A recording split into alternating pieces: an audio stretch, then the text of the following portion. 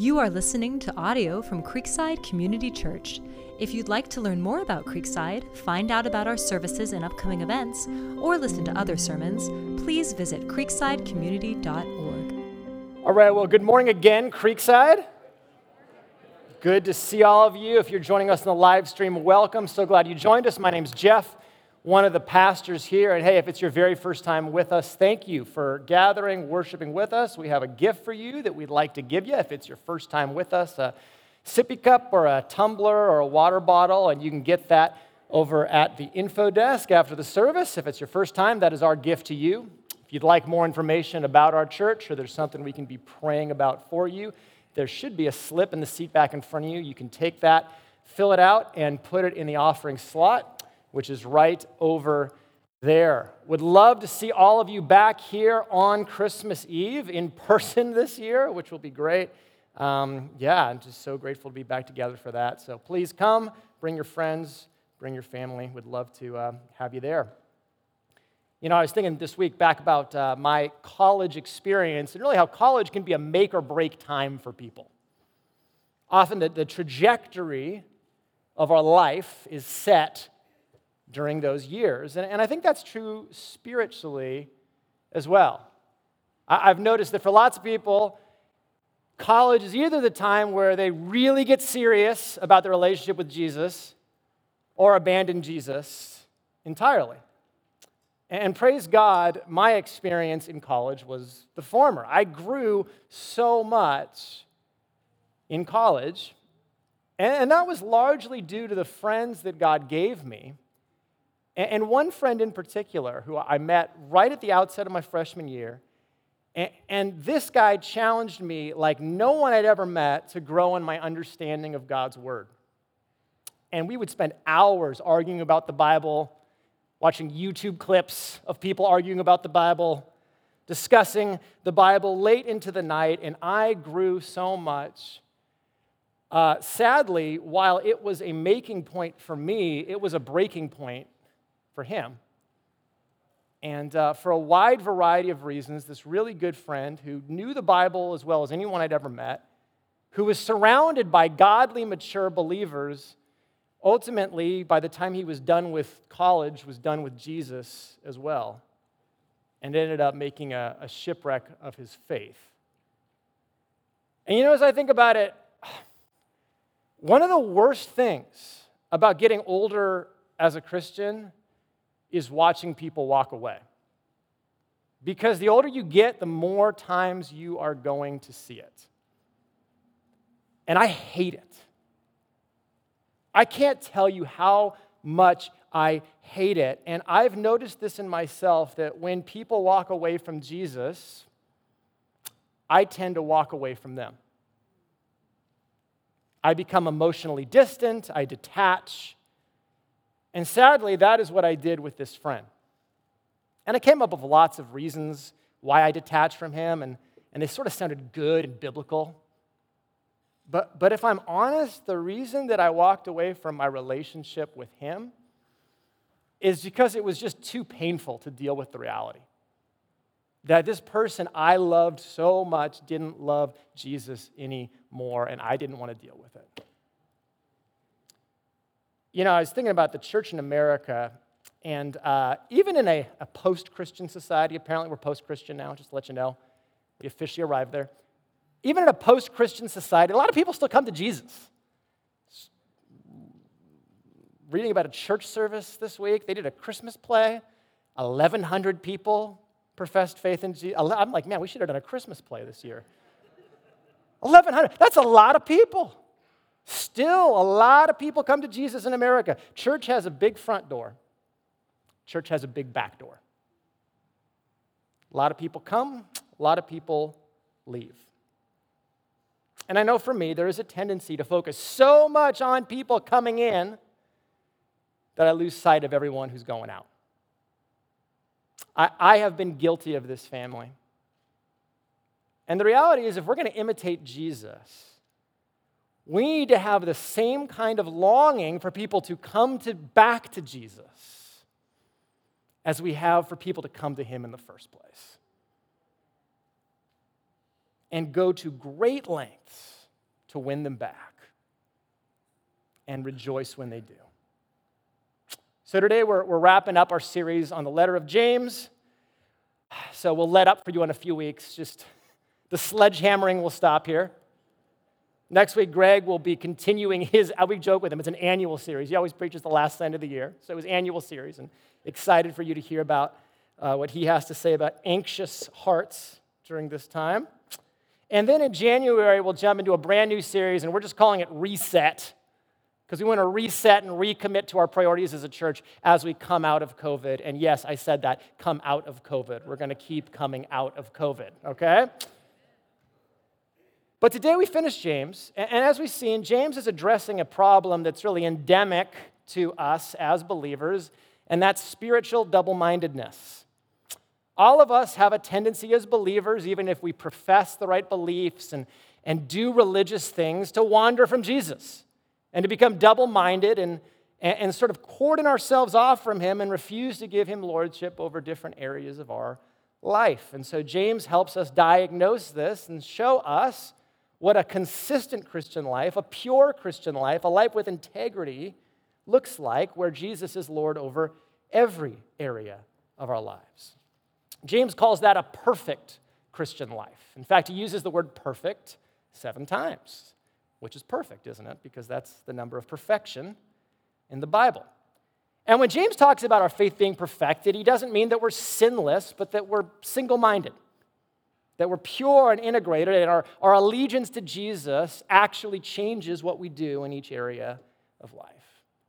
And so you can think about this whole letter as James diagnosing these areas where we will wander away, and he helps bring us back.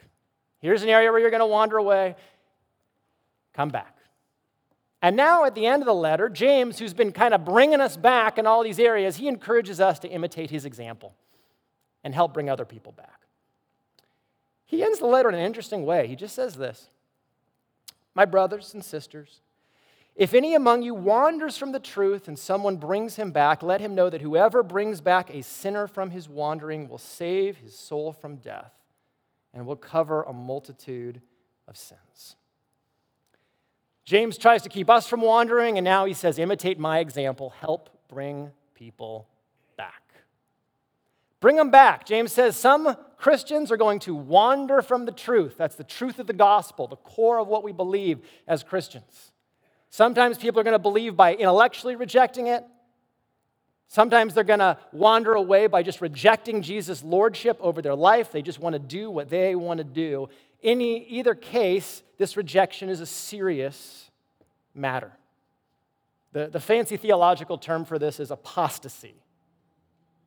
And James says there are people in your congregations who are either formally rejecting Jesus or they are drifting in that direction, where they are believing things and behaving in ways that are going to lead them to reject Jesus entirely. And James assumes here that we, the body of Christ, have a responsibility to go get them and to bring them back. So 3 things about seeking the strays today. First, embracing our role. Second, encouraging repentance. How do we help people come back? And then third, eagerly restoring. And if we're going to become like Jesus, the good shepherd who seeks and strays the lost, we've got to be people who do this. I've got to be a person who does this as well, because this is the way Jesus seeks us. So as we jump in, let's pray. And I imagine if you walk with Jesus for a while, you know that person in your mind who's walked away, who you long to come back. So let's go to the Lord now and pray for those people and ask God to teach us. And so, God, we bring our concerns before you, and we bring those that we love. And we trust, Lord, that you do not stop pursuing. God, you do not stop pursuing us, so help us to imitate you and be the kind of people who win people back. Thank you, Jesus, for coming to get us when we stray. We need your help to do this, Lord. It is so painful. So give us your patient persistence and now teach us from your word for your sake. Amen. So, seeking strays. If you're going to do this, you have to believe you're responsible to do it, right? For a lot of years, I didn't think I was. Because I kind of thought, faith is a personal thing. And if you got a problem with your faith, that's your deal. I remember talking with a good friend of ours and of mine, and a friend of ours, a mutual friend, was struggling with his faith. And my buddy was really troubled by this. And he said, man, this guy is struggling, and I thought he was solid. And you know what my initial response was to that? Nah, he's not that solid.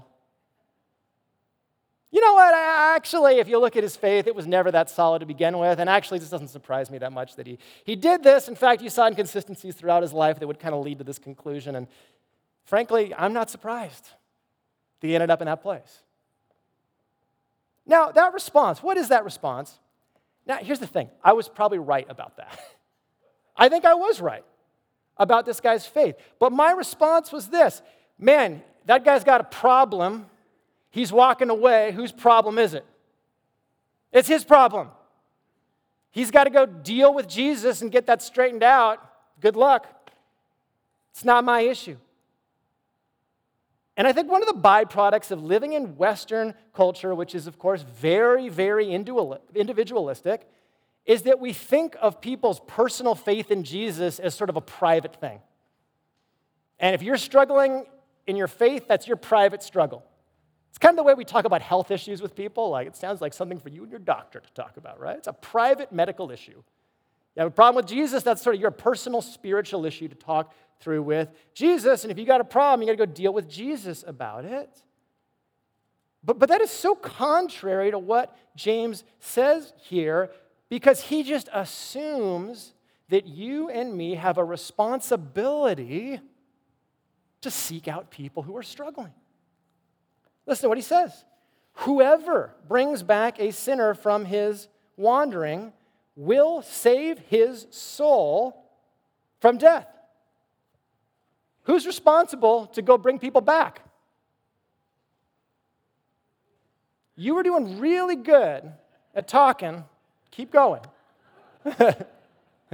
Whoever, all of us. Whoever means anyone in the body of Christ who sees anyone straying from the faith. Whoever. And so when you see someone straying, it's not somebody's got to do something about this. I better go tell Jeff about that, right? No, if you have proximity to the person, it's your responsibility. That person is your responsibility. You are your brother and sister's keeper when they go astray. And the promise here is astonishing. Because James says this, that a person who brings someone back and they're wandering will do what? Will save his soul. That's an astonishing statement, isn't it? Think about it. You go, you bring someone back, and still you, subject, what do you? You save that person. Now you think, wait a minute, I thought God saves people. Yeah, but here's the thing. How does God save people? Through us. And here's something that hit me this week thinking about this. It's not simply that God saves us, saves people through our preaching of the gospel. God keeps people saved through our preaching of the gospel. See, one of God's means of keeping us in the faith is each other. I think the natural question that comes up when we read a passage like this is, okay, well, these people James is talking about, these people who are in the church and they wander away, did they lose their salvation, right? Were these genuine believers, and then they sort of ditched Jesus and then lost their salvation, and then when they come back, did they get their salvation back? Is that what he's saying? Or is James saying that these people weren't genuine believers, they were just part of the visible church, and maybe they said the right things, but didn't really believe in Jesus in their heart, and then they leave, and then they come back, and now they really believe and weren't genuine believers. Do you see the difference? Now, this text doesn't answer that question. So moving on. No, I'm just kidding. No, so what does the New Testament teach about that? Well, I would say this, that the New Testament says this. When God saves us, he saves us. He saves us. He is the author of our faith. He's the perfecter of our faith. Salvation is ultimately of the Lord. It's his project, and unlike me, he has no unfinished projects. So if he begins salvation in someone, here's the good news, he will complete it.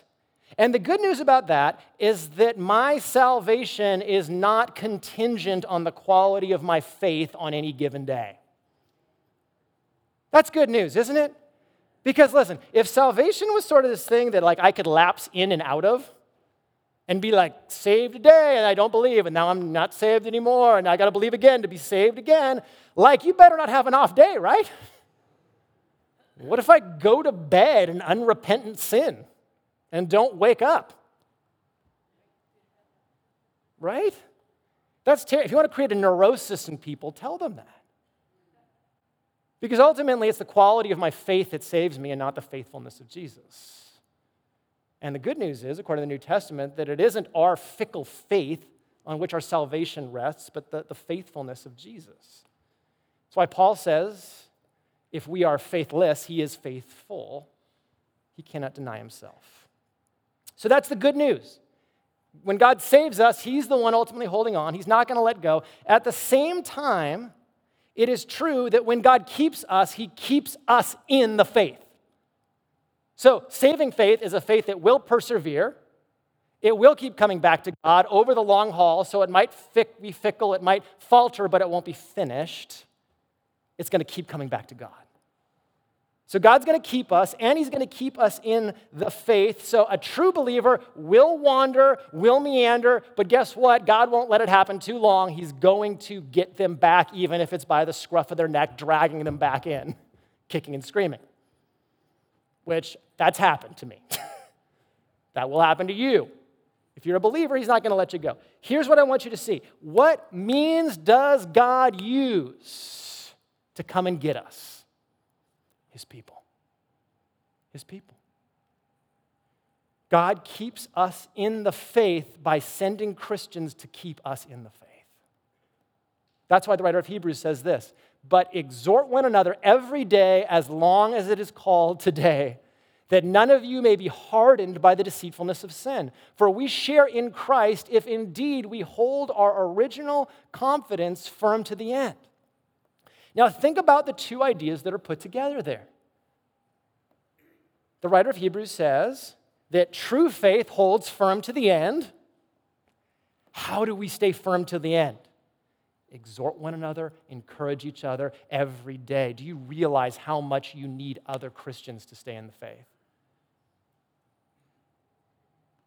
Like we are not designed to make it on our own. Your faith will wither if you distance yourself from other believers. But conversely, what it means is this, that when I see someone straying, I cannot say, God, do something about it. Because what's God going to say? I will. I made you. And I want to work through you. And I'm going to use you, so go get him. Go get her. Right? Just like we can't say, well, God's sovereign, so I don't need to pray. God's sovereign, so I don't need to obey. God's sovereign, so I don't need to share the gospel. Those are ridiculous statements. God is sovereign, and he will use you to bring people back. That's the wonderful promise. You're not alone in this, but God doesn't want to bypass you in the process. So we've got to embrace that responsibility. Someone's got to do something about it. Yep, the church. Go get them. So maybe you say, okay, Jeff, I buy in. We need to win people back. How do you do it? That's the next step. How do you win people back? How do you encourage repentance? Well, James says this. He talks about our role as bringing people back. Literally, James says, turn them around. That's the biblical idea of repentance, right? To repent in the Bible just means to turn. You're walking in one direction away from God, you turn, you walk back towards God. Now, repentance obviously is a personal decision. A person needs to decide to bow their knee to Jesus to get right with them. But who helps them? We do. We have to help them turn around. And so you might ask, well, Jeff, how do you help someone do that? Well, I don't think you can help someone turn around until you understand the reason that they turned in the first place. You have to understand why someone would turn away from the church or turn away from Jesus and diagnose that issue before you can help them turn in the other direction. Josh Butler recently, he wrote an article. It kind of gives a helpful taxonomy of the reasons people wander. And I'm going to steal it right now. because that's a lot easier than creating my own stuff. I'm going to adapt it a little bit, because I think these are the 4 big reasons people wander. They're not the only reasons, okay? But they're the big ones. And until you understand the reasons and sort of how they interact with each other, I don't think we can give people the help they need to come back. You could say the first reason people walk away is this: the pain of disappointment. People walk away from the church because Christians can be terrible. Right? Terrible. They can treat people terribly. People who name the name of Christ can do horrible things to other Christians. In fact, they can do horrible things and think they're obeying the Bible, which is even more disillusioning. Right? As the bumper sticker says, Jesus, please save me from your followers. That's some people's experience in the church. And Christians can hurt us very deeply, can even use the Bible to justify their mistreatment. And I've been spared from that in large part, but I'll tell you, talking to other people, it is incredibly disillusioning to go through that process. Because you think, how could people who say this, act like this, there's such a disconnect? And then the scarier thought underneath that is this: well, are they living consistently with what the Bible teaches? Like, are they just obeying the Bible and that's why they're treating me this way? And listen, if someone has been deeply wounded by the church, like at that point, like there's a response that won't work. And I've tried this response, just take my word for it, doesn't work. Doing PR for the church doesn't work in that moment. Well, not all churches are bad. In fact, I know a lot of great churches. In fact, I know a lot of wonderful Christians. In fact, look at church history. Look at all these, right? No, that doesn't work because that's not their experience. They're dealing with the hurt that they have experienced. Nor does it help to say, well, Christians are sinners. Of course they are. They're wicked, fallen human beings, just like everyone else. But the difficulty is the hypocrisy, right? It's how can they say this and emphasize this so much and treat me this way? And the only way to deal with this is compassion and consistency. And that's it. If you're dealing with hurt from other people, the first response is just to be sad that it happened and grieve and lament with them. And that's hard for me because I like to fix things more than anyone in the world. I want to give an answer that works. But it's just sad. It just needs to be grieved. And I love the scene in Matthew 9 where Jesus looks out at the crowds. And Jesus sees them, and it says he felt compassion for them. And do you remember why he felt compassion? Because they were harassed and helpless like sheep without a shepherd. Jesus could look out at these masses of the people of Israel who had been shepherded badly by people who were exploiting them and abusing them and taking advantage of them and laying heavy burdens on them that they weren't willing to carry. And Jesus felt compassion. That's our response there. It's just compassion, lamenting it. And here's the other thing: being a consistently faithful person in that person's life. Because the best way to counteract bad Christian community is just to be better Christian community. And if you have integrity and you walk with that person and show them what to walk with Jesus looks like over time, what do they have? They have this counterfactual to say, well, that's actually not true of all Christians. In fact, there are Christians who look like Jesus, and here's one of them. It's just compassion and consistency. So the pain of disappointment is real. It just takes patience. It takes compassion for what that person's been through. And then just consistent walking with Jesus to show that, there really are Christians out there that aren't so horrible. 2, another reason people walk away, I would say, is the persistence of doubt. The persistence of doubt. They have intellectual problems and they don't know how to resolve them, and they don't even know where to go to talk about the things they're grappling with. A few years ago, I was talking with a person who was wrestling with doubt, and they said, Jeff, you are the first Christian leader I've met who was okay with people asking hard questions. And I tell you that story so you'll be impressed with me. I'm pretty great, right? It's like, no. I share that because I'm struck by two things. First, it's super common for believers to struggle with doubt. That's not like the abnormal experience. That's the normal Christian experience. All of the disciples struggle with doubt in the Gospels. It is incredibly common for Christians to struggle with doubt, but it is very uncommon for believers to share their struggles with doubt. That's a weird disconnect, isn't it? You'd read the Bible and think, wow, it's very common to struggle with doubt, and yet it's very hard for Christians to talk about doubt.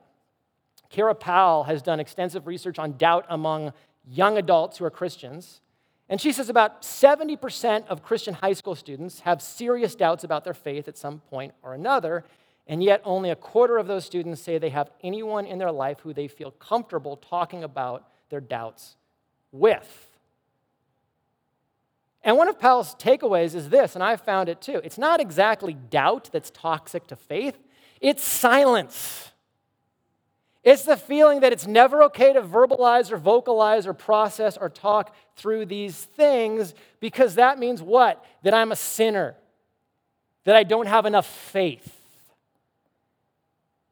But if you read the Gospels, doubt is a really normal thing. Here's the other thing. Doubt is not necessarily opposed to faith. It's not. I like the way Tim Keller says it, that doubt can be like antibodies for your faith. Because the reality is this, that all of us have a faith that needs to grow and seek understanding and grow deeper in our knowledge of Jesus and His Word.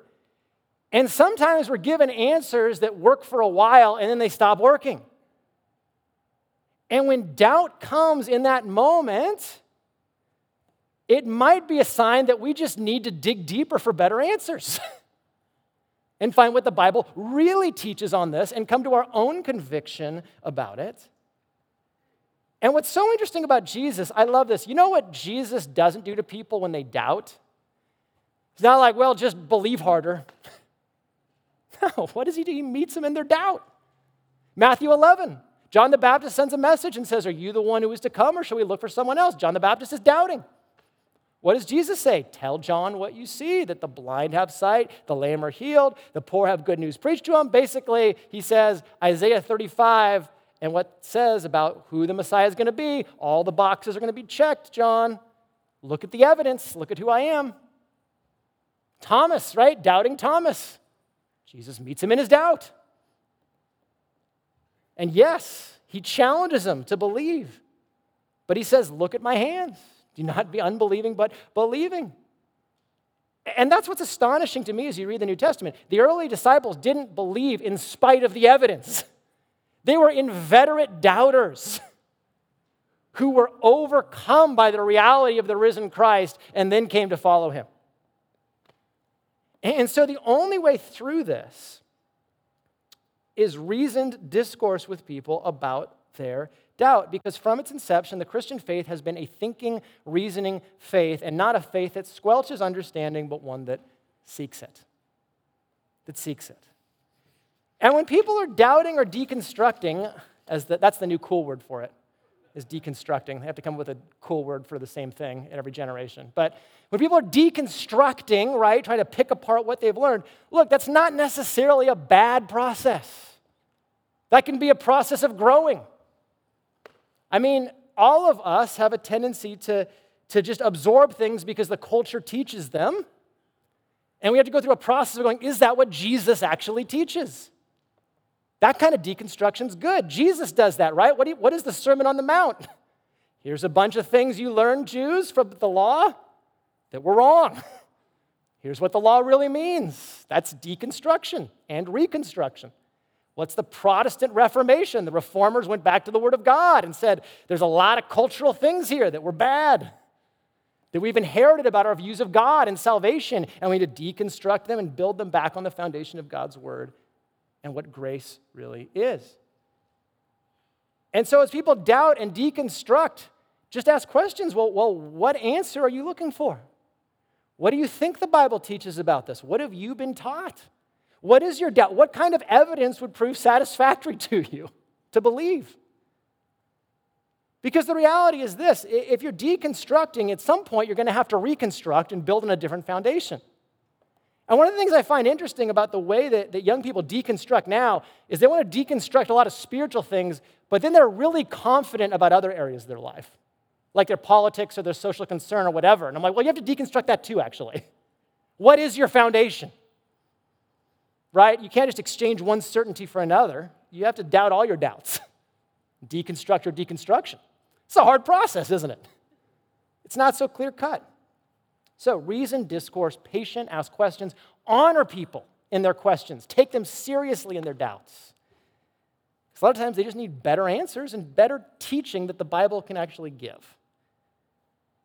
Next reason that people are tempted to wander is just the compulsion to disobey. Sometimes we don't want to follow Jesus because we don't want to follow Jesus. N.T. Wright famously said, he's a British scholar, that a lot of his colleagues began to discover problems with the Bible right about the time they discovered sex. Now, that isn't always the case. But often it's true that intellectual doubts give rise when we want to do what we want to do. And I've seen this time and time again, because here's the thing. It is unpleasant and uncomfortable sometimes to have a concrete, personal, transcendent God who makes moral claims on your life. That kind of God is really specific and makes uncomfortable claims, and it is easier to live under a God who is vague and mysterious, and it was sort of a projection of your own desires. And so we have to ask in our doubt, well, what do I actually want? Because what the heart wants, the mind will justify, right? And so we have to ask, is it just a matter of I don't want to do what the Bible says I'm supposed to do and what it means to live under Jesus' lordship? And in that situation, again, it's going to take patient question asking, listening, gentle correction is the response. It sounds like Jesus wants you to do something that you don't want to do, and so we have to go back. Do we believe that he's good? And gently restore them, as Galatians 6 says. And you know why we have to do it gently? Because the reality is we are all prone to do the exact same thing. Notice what this says. If anyone wanders, anyone can wander. All of us are prone to wander. And so when we bring people back, say, listen, I'm not just trying to castigate you or come down with you. I know how real these temptations are, but let me tell you how good Jesus is. And just because you want this thing, don't use that as the excuse to ditch Jesus. This thing is fleeting, Jesus is not, right?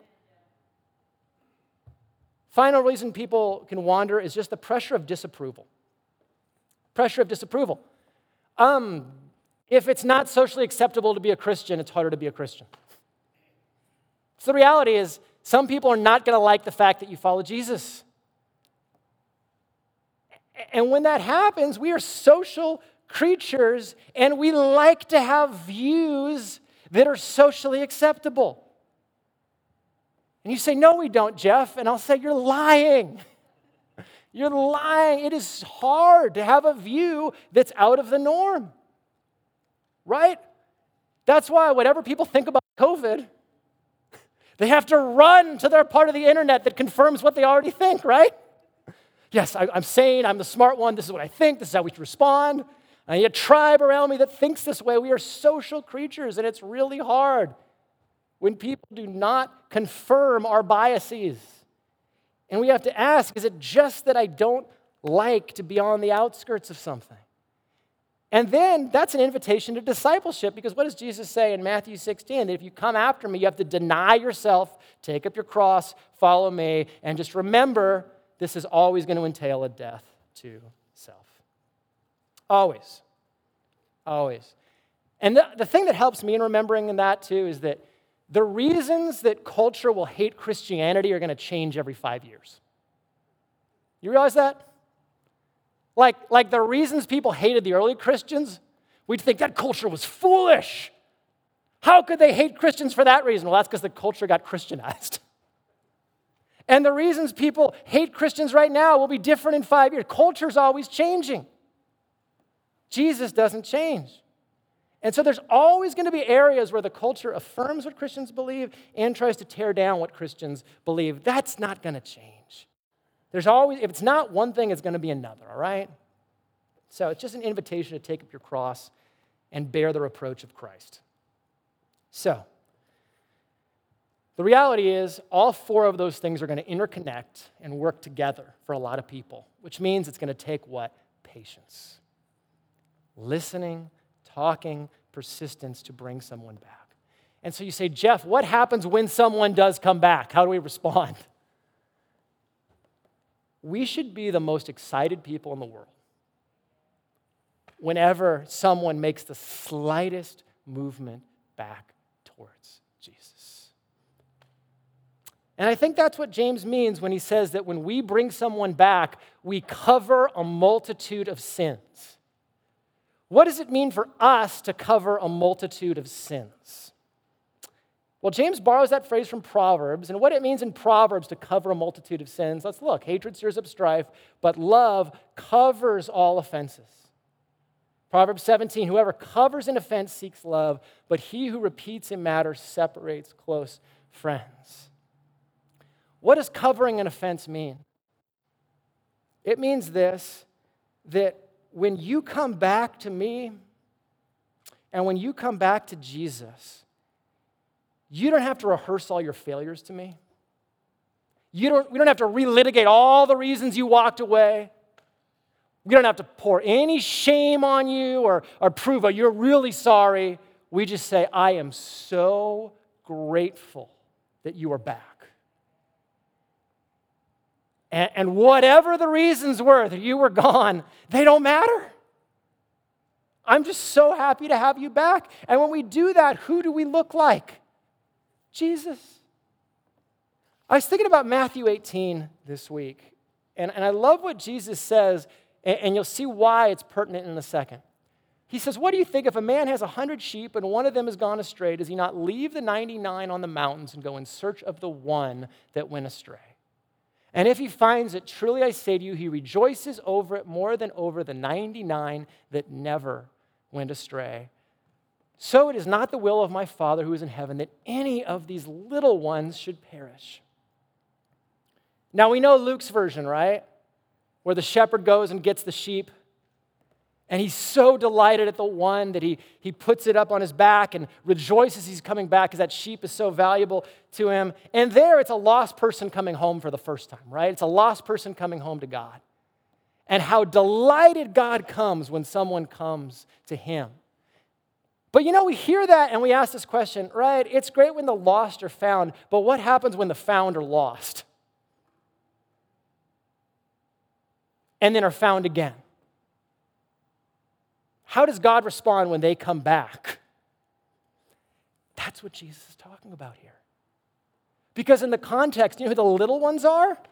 If you read Matthew 18, the little ones are disciples who stumble, who fall away from Christ and come back. And how does the Father respond? How does Jesus respond? With the exact same joy and jubilation as when they were first found. God's mercy is new. God is thrilled when you come back. There's no relitigation, no recrimination, none of that. Just like in the prodigal son, right? You better explain to me how you've wasted. No, kill the fattened calf. Get the best robe. It's time to celebrate. That is how we should respond.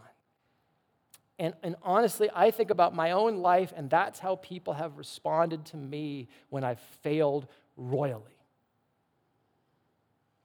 And I don't know where I would be without that. Tell you a quick story, and then we're almost done. In high school, I had my first big sin. Right? You have little sins as a kid, and then at some point in middle school, high school, you start to commit the big ones. And that was bad. And for me, it was bad. And what made it worse is that I was a hypocrite. And I was leading Bible studies, and I was the most zealous corrector of false doctrine and bad behavior. And I was in deep, persistent sin, and I was absolutely double-minded. And I knew I was living a lie. And I knew I had to tell someone about it because I was suffocating under it. Because the Holy Spirit won't leave you alone. And I remember being at summer camp, and it was, the night to confess all your sins. And everybody was confessing, and I'm like, nope, not going to do it. Because I was too prideful to tell these guys that I had discipled what I was dealing with. And I remember it was a total make or break moment for me, but walking around Hume Lake with my counselor there and pouring out my heart and things I was absolutely humiliated about. And honestly, hearing Brian Nesmith say to me, I'm just so glad you're telling me this. Thank you. And then the way everyone around me responded. I don't know what would have happened in that moment if they had responded differently. Because they went and brought me back when I was slipping and backsliding. And the way my immediate family responded, the way my extended family and you responded, it was something that saved my soul. Eagerly restore. Eagerly restore. There's nothing more beautiful than watching someone come back home. Let's get back to the real reason we don't do this. Here's the real reason I don't do this. It's just too painful. It just hurts too much to keep pursuing people who don't want Jesus. But we can't become like Jesus unless we learn to do this. Spurgeon said it like this. I hope we're this as a church. If sinners will be damned, at least let them leap to hell over our bodies. And if they will perish, let them perish with our arms about their knees, imploring them to stay. I hope that's us. And that if you walk away, we can't save you, but you will never doubt how much we loved you and longed for you to come home. And that's how you become like Jesus. Because think about this. John 13, at Jesus' last meal, he knows Judas is going to betray him, right? He knows Judas is going to leave and walk away. And whose feet does Jesus wash? Judas's feet. Who does he give the place of honor to at the banquet? To Judas. Who does he offer the bread to? Judas. In fellowship, Jesus is unrelenting. And we grow in learning the fellowship of Christ's sufferings by pursuing people who walk away. And yet, at the same time, I have so much hope as I read this, because the assumption James makes here is that when we go get people, they come back.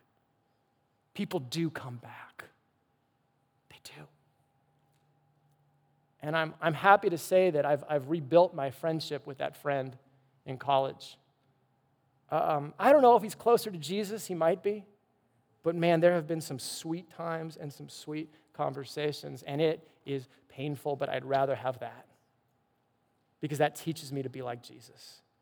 And I take comfort in the fact, what we celebrate at Christmas, that Jesus came. Why did he come?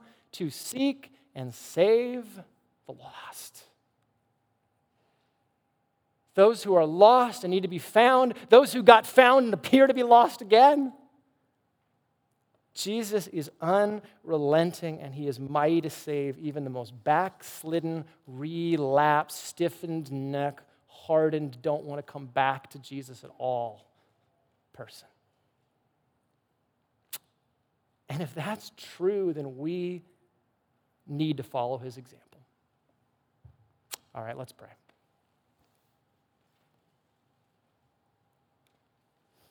So, Jesus, we thank you that when we were sinking down, you laid aside your crown, and you came to get us